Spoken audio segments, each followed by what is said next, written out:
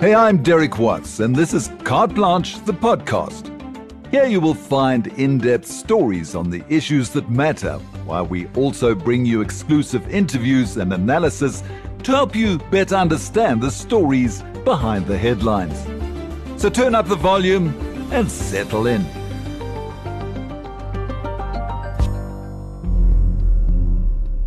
We live in one of the most violent and crime-ridden countries on the planet.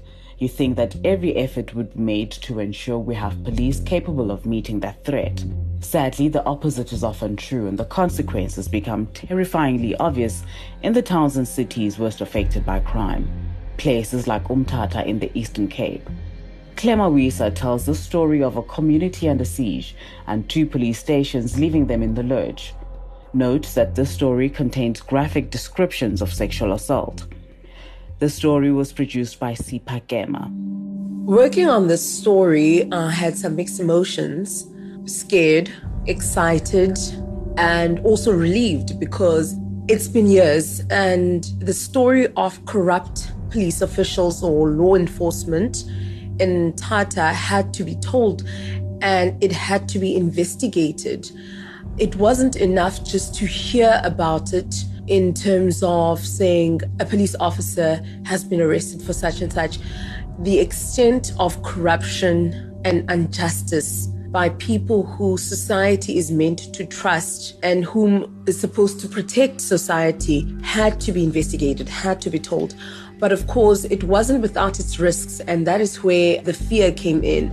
Tata is basically a gangster's paradise for thugs and for corrupt police officers or members of law enforcement. I mean, people are being gunned down in broad daylight. People are being assassinated left, right, and center in their homes, in their driveway, out shopping. So I was worried that it would come out that I'm actually on the story and I'm investigating and I'm talking to people. And I was worried that maybe one of my visits in Tata, I could get found out. That was the fearful part. But of course, exciting because now you're able to come out and tell the story and you have the responsibility of informing people and doing justice for the people of Tata as well.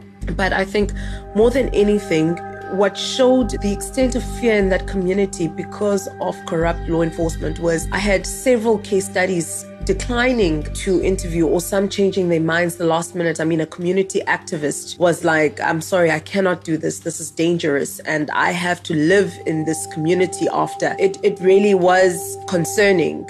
And this was just a way of hoping that police and law enforcement, the Minister of Police, will take corruption within South African police services seriously because it is a serious concern. If we cannot, as a society, turn to law enforcement, who is there to protect us?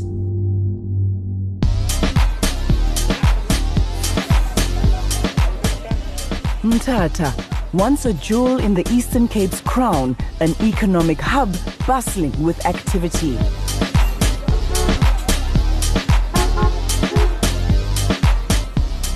But it's now a city where lawlessness thrives. Ranked among the top 3 of the country's murder capitals, people here are under siege.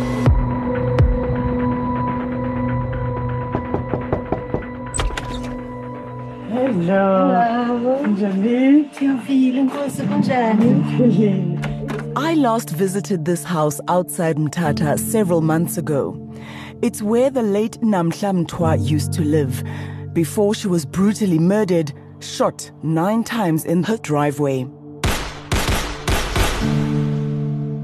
Her story caused a national outcry when, months later, her sister, angry at the lack of progress in the investigation, took to social media. She revealed that the prime suspect in the brutal killing was Namhla's former boyfriend, a well-known local businessman. Namhla's aunt, Thembakazi Mthwa, says until those desperate social media posts, police in Mthatha had failed to follow any leads. The whole country started to respond. And we did have high hopes that justice by now should have been served for Unamtla. Amidst the public outcry, the police's top brass, including Minister Bheki Cele, descended on Mthatha and Namtla's family.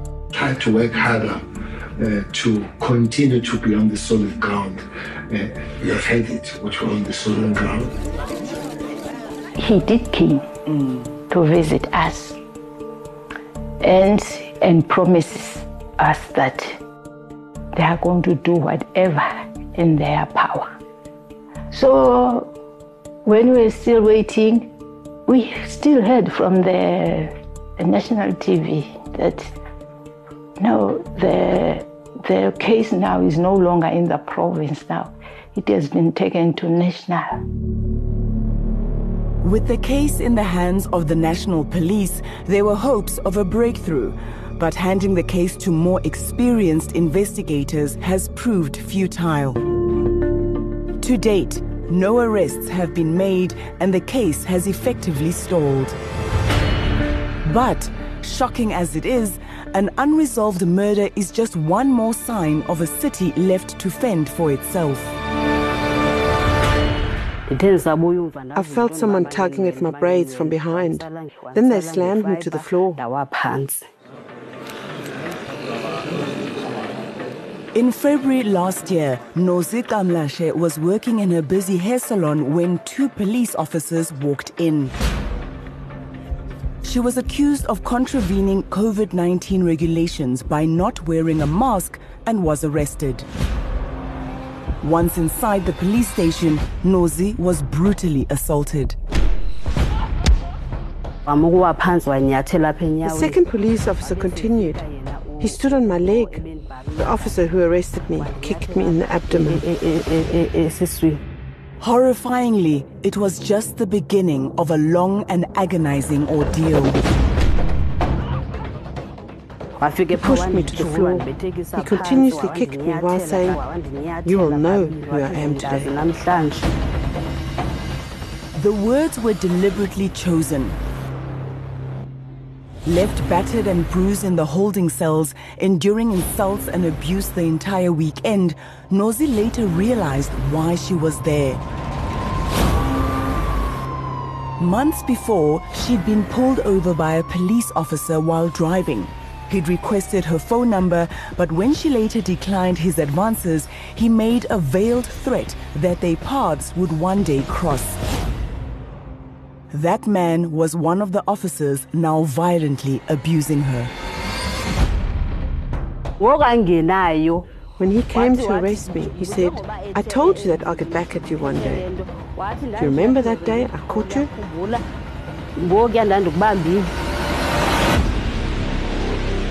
But should Nozi's story surprise us? As we drive around Mthatha, it's clear that this is an increasingly lawless city. Here, police aren't just looking away, they've become part of the problem. There are two police stations in this city, Madeira and Central. Both are notorious. Do you need these documents certified quickly? Yes. I also need an affidavit. What should I do? We'd been told by residents that corruption is so brazen it happens in plain sight. Our producer went undercover. I'll do everything for you. This is what's going to happen. I'll go inside and come back with a blank affidavit signed and stamped. All I need is money for a cool drink.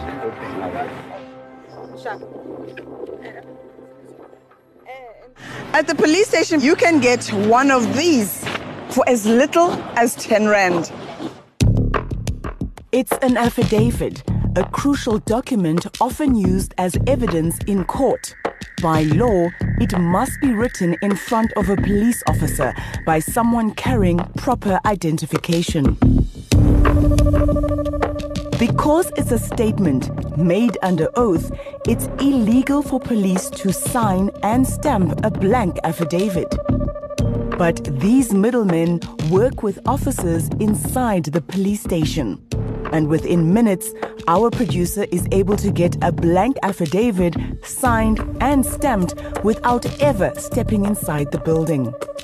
So, who should account for this blatant crime? We know what we're doing is wrong. We're also helping the people because these police officers are useless.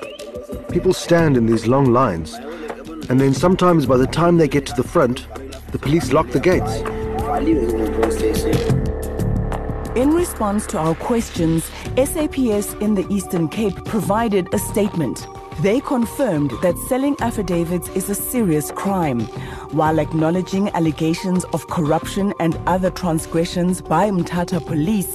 And despite the evidence we provided, they say nothing can be done in the absence of official complaints by the public. That's cold comfort to those suffering the worst effects of Mthatha's crime wave. People like Spogazi Vabaza, a survivor of gender-based violence. For 7 years, she'd been abused, raped, and threatened with death by her estranged husband. But police refused to investigate any of her complaints because the man's father was a high-ranking police officer in Mthatha.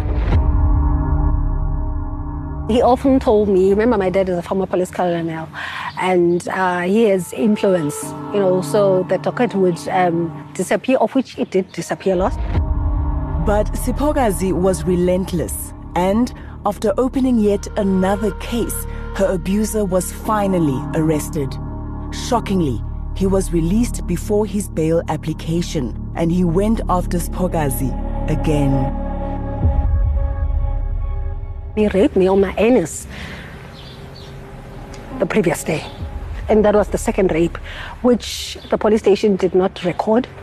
Did you go report it? Yes, I did. From cases that go uninvestigated to simply refusing to open cases at all, the weight of allegations against both Mthatha police stations is significant. Why do you think that this particular case is challenging for police to come up with results? Oh, I cannot say, because all I heard from the minister, he said this is a complex case. A complex case, or simply a failure to properly investigate in the days following Namhla's murder. According to sources, at the start of the investigation, key eyewitnesses weren't interviewed and police only collected crucial CCTV footage from 2 houses in the neighborhood months later. SAPS in the Eastern Cape, though, say statements have been issued and the public informed where action has been taken against police officers implicated in crimes. But there's little sign of crime being brought under control in Mthatha, or of a change in approach by those tasked with enforcing the law. A negative attitude is all I received from Mkhandeni police station. They would say, "Who do you think you are to open a case against a police officer?" I am testament of the atrocity that we women face when we go and report at the hands of the police.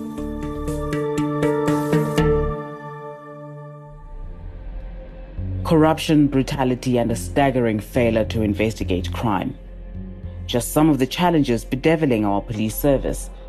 We recently spoke to security and policing expert Ziyanda Stearman about the many issues within the South African police force. Find the link to that conversation in the description. We love sharing these unique and eye-opening stories with you. If you have friends and family living overseas, they can also join in on the Carte Blanche conversation. Tell them to find Carte Blanche, the podcast, now on all major podcast platforms.